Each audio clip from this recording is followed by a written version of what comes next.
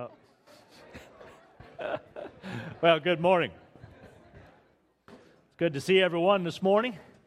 It's great worship. Thank you, worship team. Appreciate your ministry. It's always exciting to be together and worship the Lord together and just see what God does. Pastor Sean wanted me to teach today in this series on baggage. The title of today's message is Emotional Baggage, and the reason they chose me to do this one is because I'm so emotional. I have such a volatile emotional makeup. So they thought I'd be the best one to teach the one on emotional baggage. Actually, I'm pretty emotional compared to Luke, though. If there's anybody that's more of a than me, I think it's Luke. That's right. He claims that I discipled him, and that whatever he is, it's because of me. But I don't take credit for everything.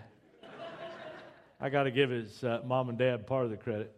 Are they in here? Yeah. It's not all my fault, Carol.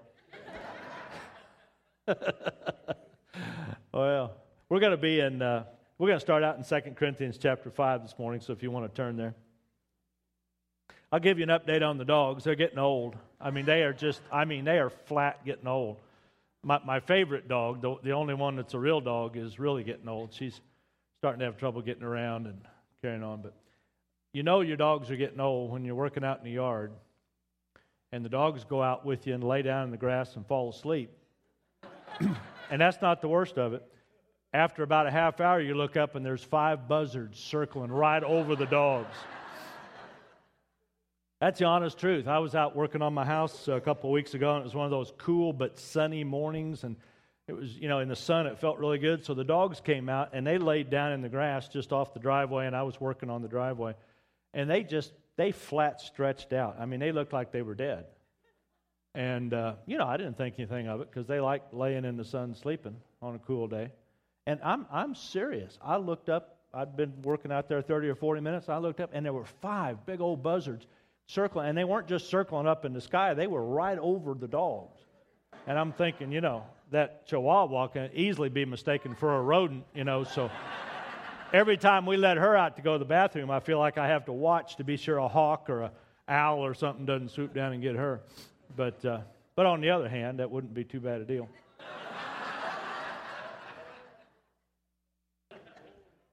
But they're starting to show their age. Well, let's pray. Father, we come to you in Jesus' name. We thank you this morning, Lord, for your grace.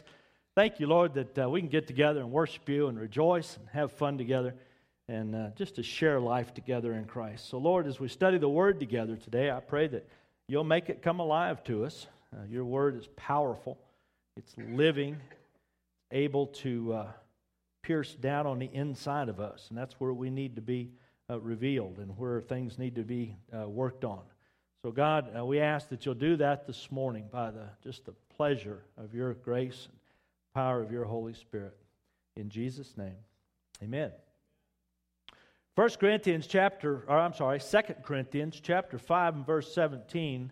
I want to read this, about a 4 or 5 verse passage there, and then we're going to come back to it a little bit later on in the message. But if you want to follow along, there should be an outline in your bulletin there. It says, "Therefore, if anyone is in Christ, he is a new creature. The old things passed away. Behold, new things have come." Now, I'm reading now the New American Standard Translation. So, "Now all these things are from God, who reconciled us to himself through Christ and gave us the ministry of reconciliation. Namely, that God was in Christ, reconciling the world to himself, not counting their trespasses against them. And he has committed to us the word of reconciliation." That is a beautiful passage. There's so much there. I could spend my whole time this morning just right there, but we've got some other things to cover too. But we'll come back to that in a little bit. But I want you to keep in mind particularly verse 17, and then we're going to come back and highlight some important things in the other verses in the latter part of the message. But look here, it says, he is a new creature. Talking about us in Christ. That's what it means to be born again. When we come to Christ, we receive his life And we're able to do that because of His shed blood, because He went to the cross as a sinless Lamb of God, died in our place, shed His blood, which is the classic atonement of all times for sin. The Bible shows us that all the way through. From the very beginning of the revelation of God, in the early part of the book of Genesis, He shows us that blood is a covering for sin. So Jesus Christ came as the final sacrifice that God ever wanted from us on earth. And that means that all we have to do now is come and say, okay, Jesus, I'm coming in under what you have already finished, what you have already accomplished. And by faith, I'm receiving you and your finished work on behalf of my life, because there's no possible way I can please God. There's no possible way I could go and sacrifice enough animals and shed enough blood to ever please God. It's already a done deal. That's what it means to come in under Jesus Christ. That's what it means to be reconciled through Him. We actually come and take on His finished work by faith. So that's what it says here, if anybody be in Christ. That's what it means. The terminology there of being in Christ is by faith coming in to Christ spiritually under the finished work, or on behalf of the finished work that He's already accomplished. Causes us to be born again, what it says in John chapter 3. Jesus told Nicodemus that. And in Paul's saying it here in another way, where he says this born-again experience is like literally being a new creature. You're a new creation, a new person in Christ. And what that means is old things are passed away. Some translations say old things are passing away. I like either one, because to me, this whole deal is a lifelong experience of growing in Christ, exchanging the old for the new, and for me, it's more of a passing than it is a past. If you want to say, okay, it's a done deal, yeah, it is a done deal in the spiritual realm. Just like we are seated with Christ now in heavenly places, that's a done deal. But we have to walk it out still on this earth. So that's what the difference there is in some of the translations that use the passive or the progressive in the reference to passing away. Okay, let's look at your outline. Couple things there. If you want to read the introduction with me, we operate out of who we are on the inside. The real us is the inner person on the inside. Our inner picture, how we see ourselves, and every one of us has an inner picture. It's much different than what we look like on the outside. Would you agree? Some of us still look pretty good. Some of us are starting to, like my dogs, starting to kind of wane a little bit. So the outside really isn't the issue. It's the person on the inside that is the issue. That is the person that God is recreating and causing to look like Jesus Christ in our inner person. So that's the important one that we're dealing with. How we see ourselves in this inner picture, this inner person, has tremendous influences in our life. And it pretty much sets the course of where we go unless we come to Christ and learn to reprogram that, which we'll talk about. We are learning, as Christians now, we are learning to see ourselves in Christ. That's what Paul talks about in that verse 17. Rather than through the picture of our past hurts and failures. Now, I don't have time to have a big group counseling session here with all of us, but if we were going to do that, we could take personal testimonies. And if you're in a home group that processes through the messages on Sunday, I would encourage you to share some of that in areas where you can, so people can get a better understanding of how past experiences, past hurts, past failures can really affect how you walk out the rest of your life. And that's why it's so important that we understand coming to Christ is not just a cleaning up of an old life and a repairing of an old life. It is a new life in Christ, because we'll never be able to figure out how to repair the past. There's things that have happened to us in our childhood. There's things that have happened to us in our early life, decisions we've made, choices we've made, things that have happened to us not by our own choice, that have affected how we see ourselves inside, our inner picture of who we are. And that oftentimes can really mess up the road ahead. That can just derail you. And that's why people struggle with making right life choices in their life. Point number one, rejection, I believe, is the root of all emotional hurts. Something that I've seen as a pattern over the years that I've worked in ministry and counseling with people. We're going to talk about that this morning. We're going to talk about the effects of rejection. And rejection is something that every one of us have experienced at some point in our life to some degree. A definition of rejection is to cast away, throw away, decline, disallow, disapprove. And you could even add shame on there. Anytime you feel shamed or somebody has shamed you because you have felt unworthy, unacceptable, unapproved, is a type of rejection. Rejection is one of the most powerful forces that I have ever dealt with. And I have dealt with it, in my own life. I've also dealt with it in the lives of other people. Years ago, when we did more direct, overt deliverance ministry than we seem like we do now, there was an understanding among people that worked in deliverance ministry that the root spirit in many cases was a spirit of rejection. Then other spiritual forces come and it kind of attach themselves or cluster around that primary spirit. And people that used to do deliverance ministry and teach on it and write books on it, many of them came to the same conclusion over the years that the spirit of rejection was the root door, the beginning doorway for demonic forces and evil forces to come in and oppress people's lives. And so a lot of people started back in the 70s and 80s realizing that they had to first deal with that primary root cause of their emotional problems before they could make any headway. Now, I believe the Scripture bears this out, and we're going to look at some examples here in just a minute. But rejection can come through several sources. It all stems back to the enemy in some way or another. The Bible tells us in John chapter 10 and verse 10, once again, a very familiar passage of Scripture. I feel like I'm using Scripture this morning that you all probably have put to memory years and years ago. But John 10:10 says, what? The thief comes to steal, kill, and destroy.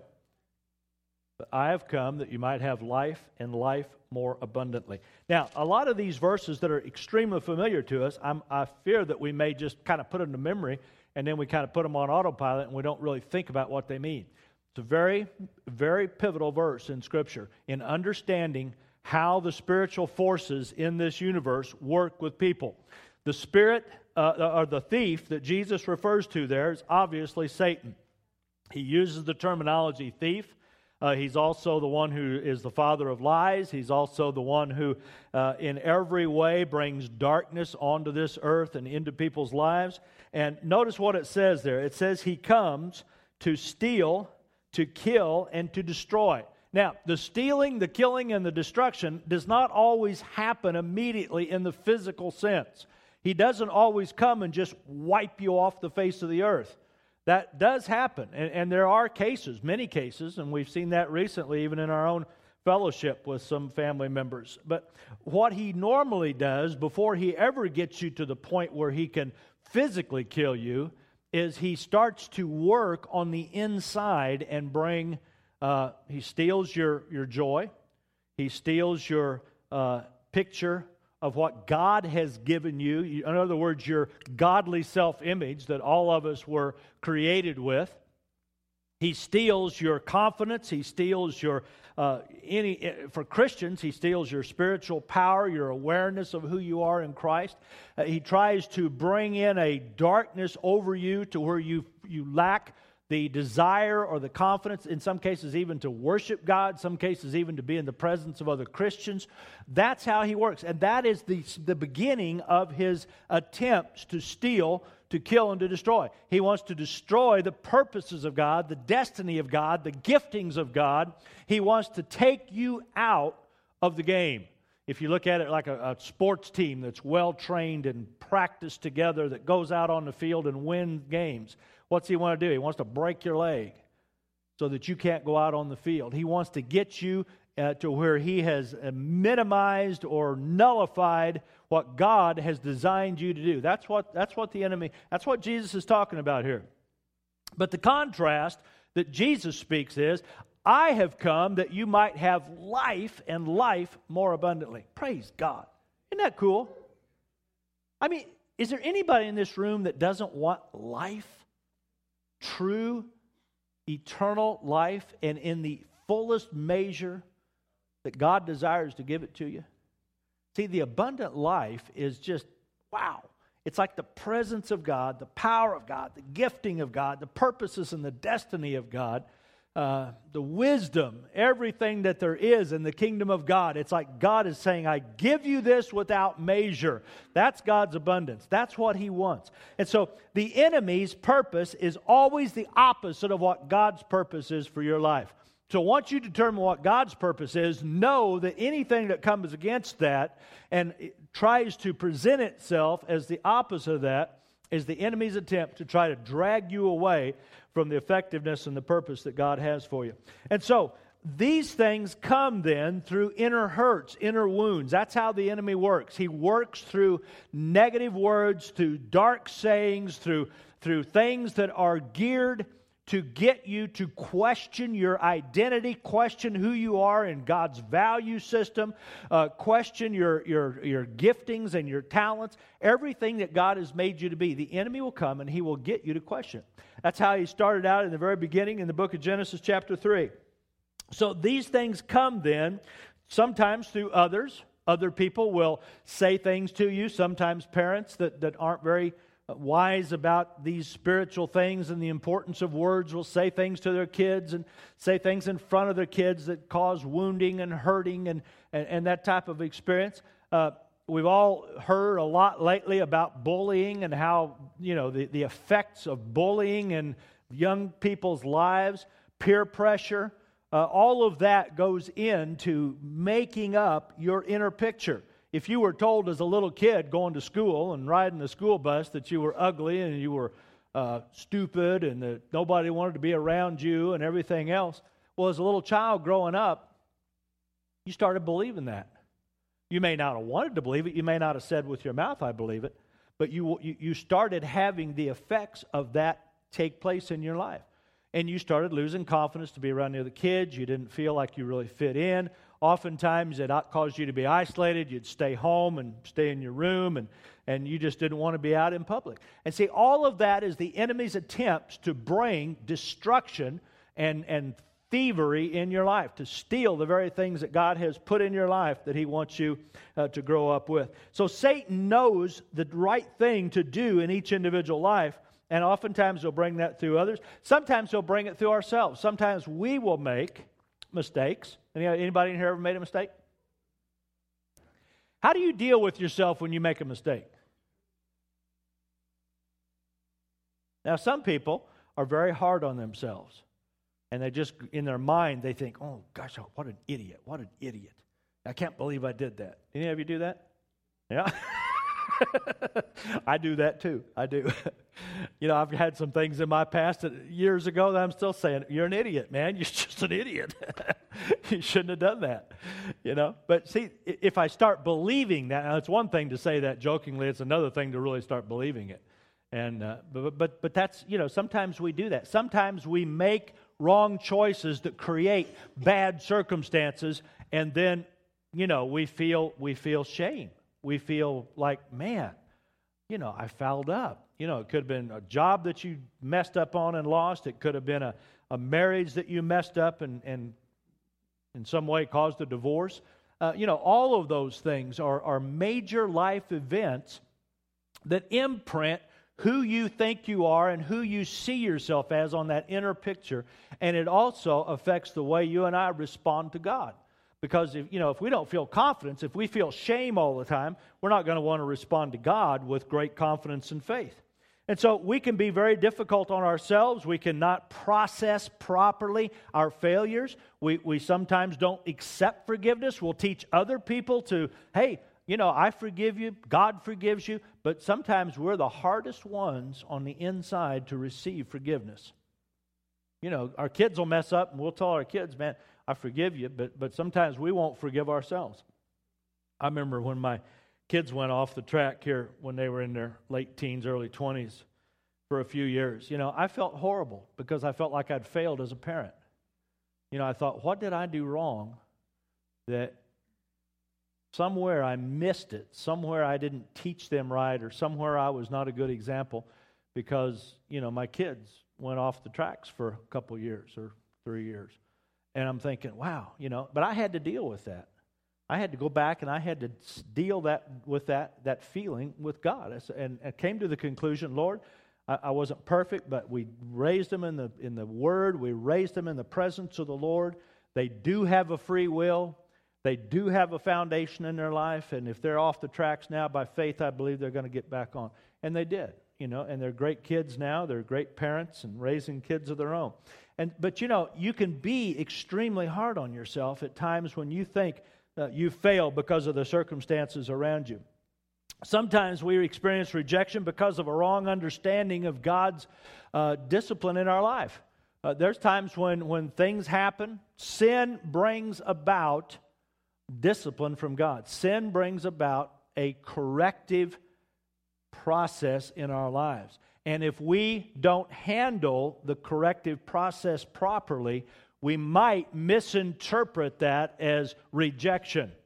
Oftentimes, I've run into people that, God is trying to help them. God is actually trying to bring them to a place, sometimes through the godly authorities that God's placed over them. Parenting is a good example of that. As parents, when your kids do something that needs discipline, what happens? The parent, if they discipline properly, sometimes the kids still receive that as rejection. Even as adults, when we do something that needs correction, how many of you like to receive correction from other people? Have you done something at work in the last few years where you've had a supervisor come to you and say, that wasn't quite the way we had planned on having that go? And how does it make you feel when you receive correction? Even if it's in a proper way, even if it's the best possible way the other person could do it, how do you feel when your spouse wants to correct you? How come you got quiet? Husbands, do you like it when your wives try to correct you? Do you tend to kind of bristle up and grit your teeth and storm off into another room or get angry and yell at him and say, don't talk to me that way, and blah, blah, blah, blah, blah? Why? It's because we don't always know how to process discipline. And the flesh hates discipline in every area. So when God is trying to discipline us, either directly through His Word or through circumstances sometimes, or through the counsel of a trusted friend or family member, oftentimes we misinterpret that as, oh, they're rejecting me, they're judging me. No, they're not judging you. They love you. And they care for you. And they're trying to follow the pattern of God's Word, where it says if someone sins against you or someone's caught in a trespass, go to that one in private, in a loving way, share with them what needs to be pointed out.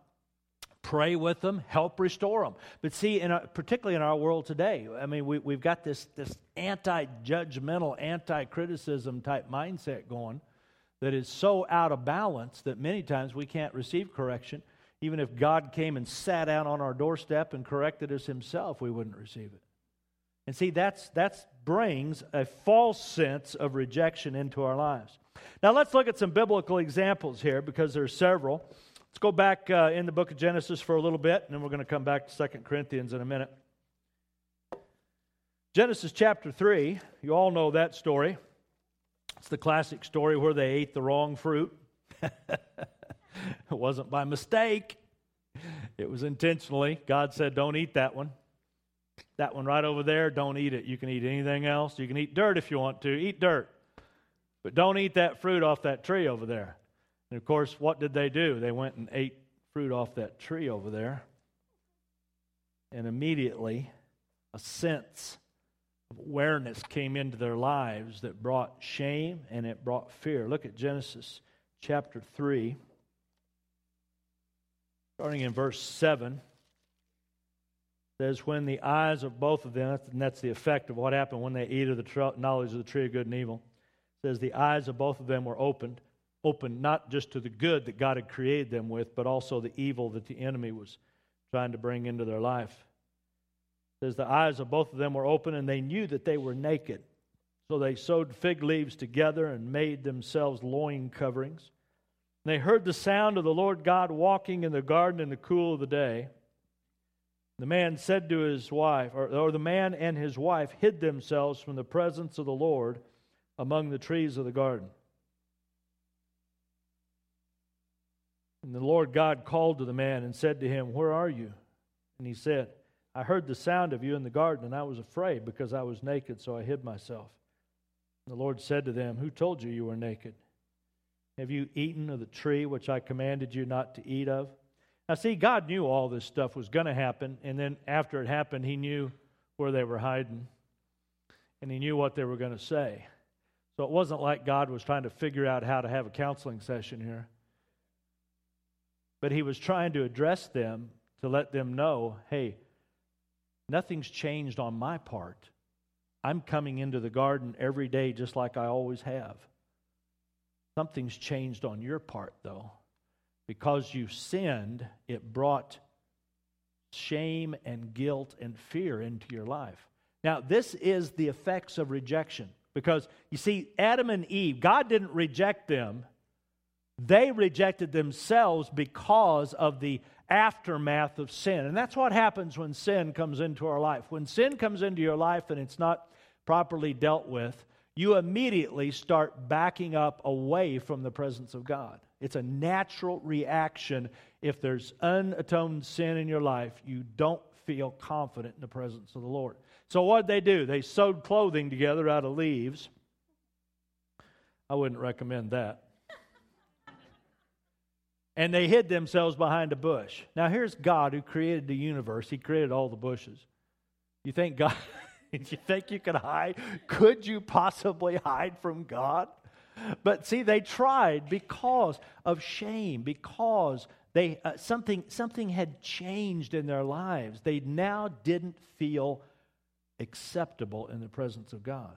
So they hid themselves from the presence of God. And see, this is the root. Now, this is the first sin, and this is the effects of the first sin. And then you go down through history, and you see basically every major movement that's negative against the works of God stems from this same thing. I'm not going to have time to go into it, but you can go in the very next chapter. You look at Cain, how, he chose to bring an offering that he knew wasn't acceptable because the sin offering, it's what they were supposed to be bringing, required a blood sacrifice. They knew that.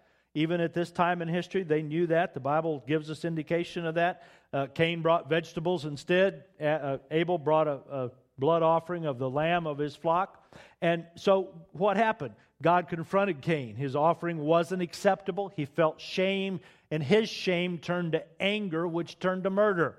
So rejection being the root, then in different people's lives, takes a different channel. With Adam and Eve, it was shame and fear of God's presence. In Cain's life, it was anger and bitterness and murder.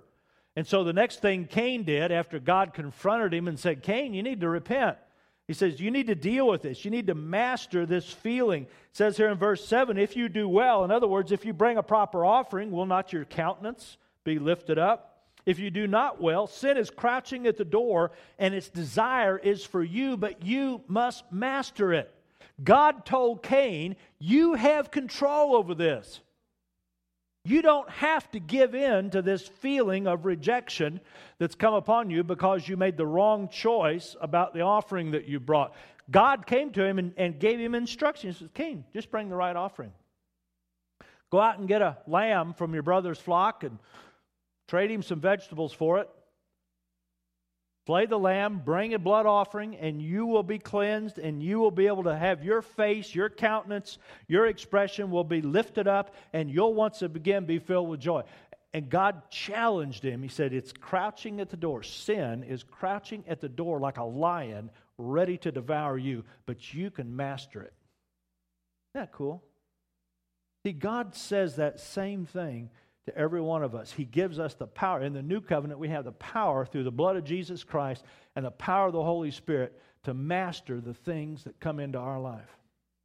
The feelings, the the emotions, the feelings of shame and rejection and guilt and fear, all of those things that people deal with in this life. In Christ, we now are a new creature and we can master those things. Praise God. You don't have to go around feeling worthless. You don't have to feel like a failure. I don't care how many times you've failed.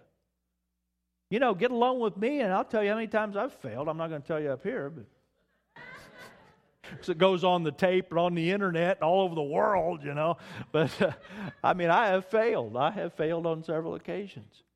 And I could get down about that, and I could quit everything because I could feel unworthy. I could take all the giftings and things that God has put in my life over the years, and I could say, well, Lord, I've fouled up so much, I'm not worthy, and I could just go crawl in a hole somewhere. But God won't let me do that because He challenges me with His love and His grace and the power of His Holy Spirit. And through the Word, day by day by day, I continue to see, God, there's hope. I don't care what's happened, there's hope. And see, that's what He told Cain. There's hope. You don't have to live in this murderous spirit that's coming upon you. You don't have to do that. And so we know the story. He went out and killed his brother. You go on down through the history of the early folks of God, and you see how Ishmael was the firstborn son of Abraham, but he wasn't born in the way that God wanted him to be born. God wanted Abraham and Sarah to stand in faith and believe for Sarah to produce an heir that would be the heir of the Abrahamic covenant. They got out ahead of God, and do you know the story? Abraham had relations with Sarah's handmaid, who was an Egyptian girl, and Ishmael was born. And they tried everything they could do, or Abraham did, tried everything he could do to make God select Ishmael as the chosen son. But God said no. That's the thing about God. It's awful hard to talk God into our plans. Don't try it. Don't try it. You know, if you go producing a bunch of Ishmaels, you're going to have to deal with them. God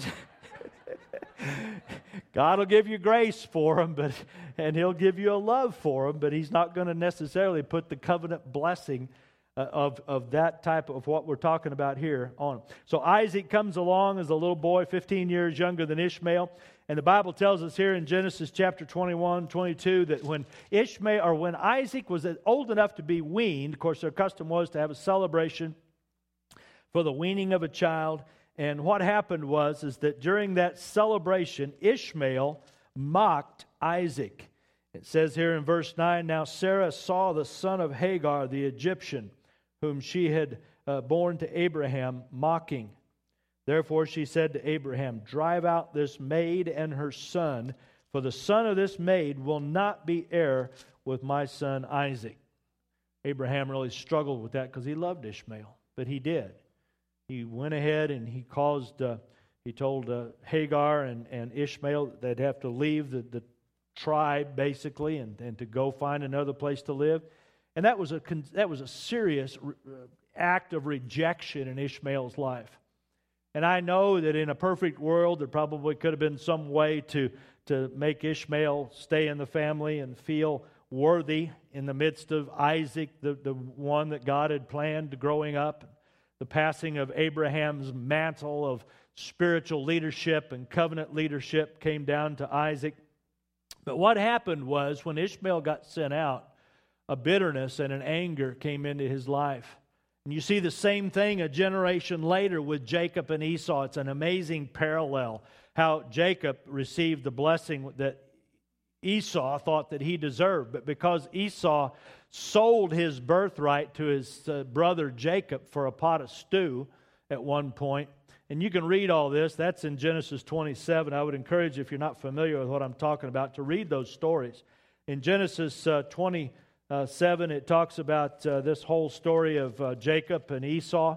Esau was the firstborn. He would have been the one to receive, once again, we're talking about the Abrahamic blessing, the leadership of the clan, the spiritual oversight of the whole clan and the covenant that God had given to Abraham was resident in that birthright blessing.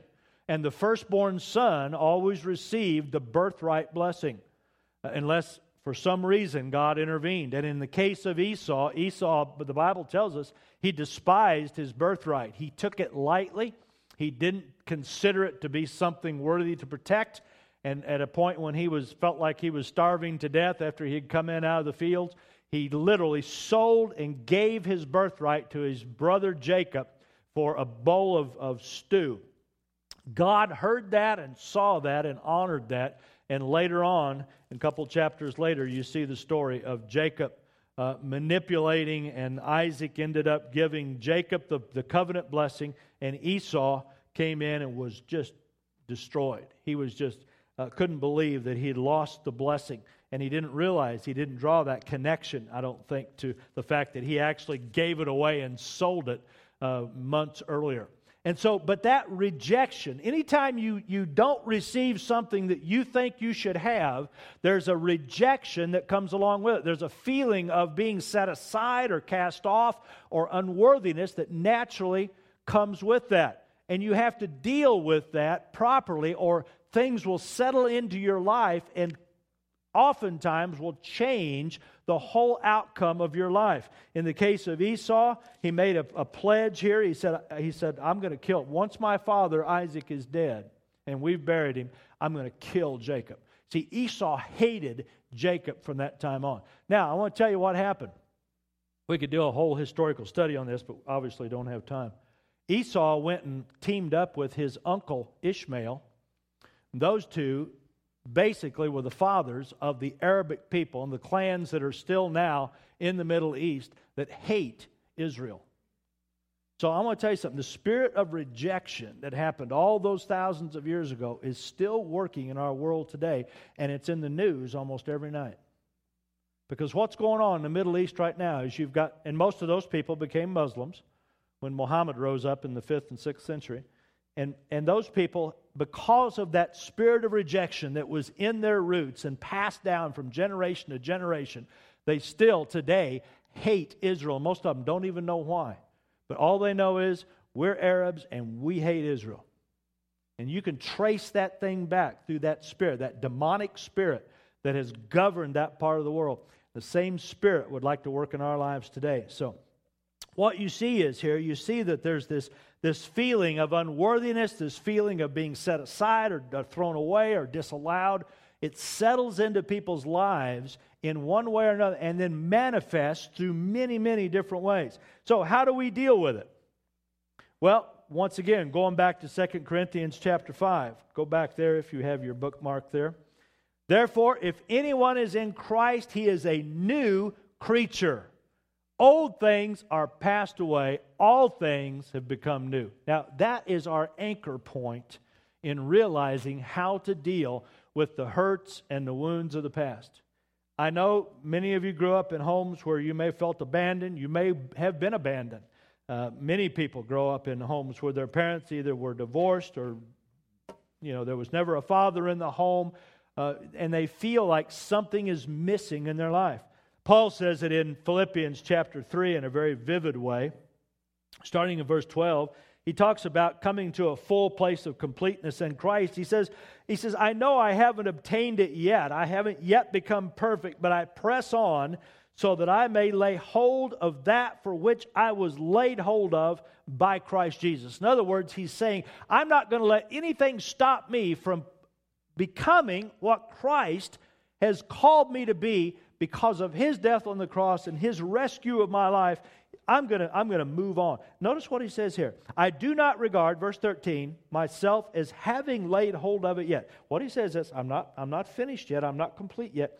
But one thing I do, forgetting what lies behind and reaching forward to what lies ahead, I press on towards the goal for the prize of the upward call of God in Christ Jesus.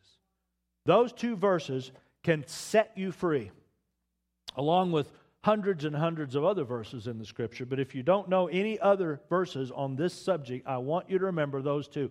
If you are in Christ, you are a new creature. You're a new person. You're not just a dirty old person that's trying to be patched up. You are a new person in Christ. That's an anchor point for our faith as we walk with Christ. And then the second thing is, Paul says, this one thing I do. Why do you think he emphasized it with those words? In other words, if I don't do anything else, this one thing I do. I forget what lies behind. I press on towards the goal of the high calling in Christ Jesus. I'm going to move forward to where Christ has called me and what He's designed me to do.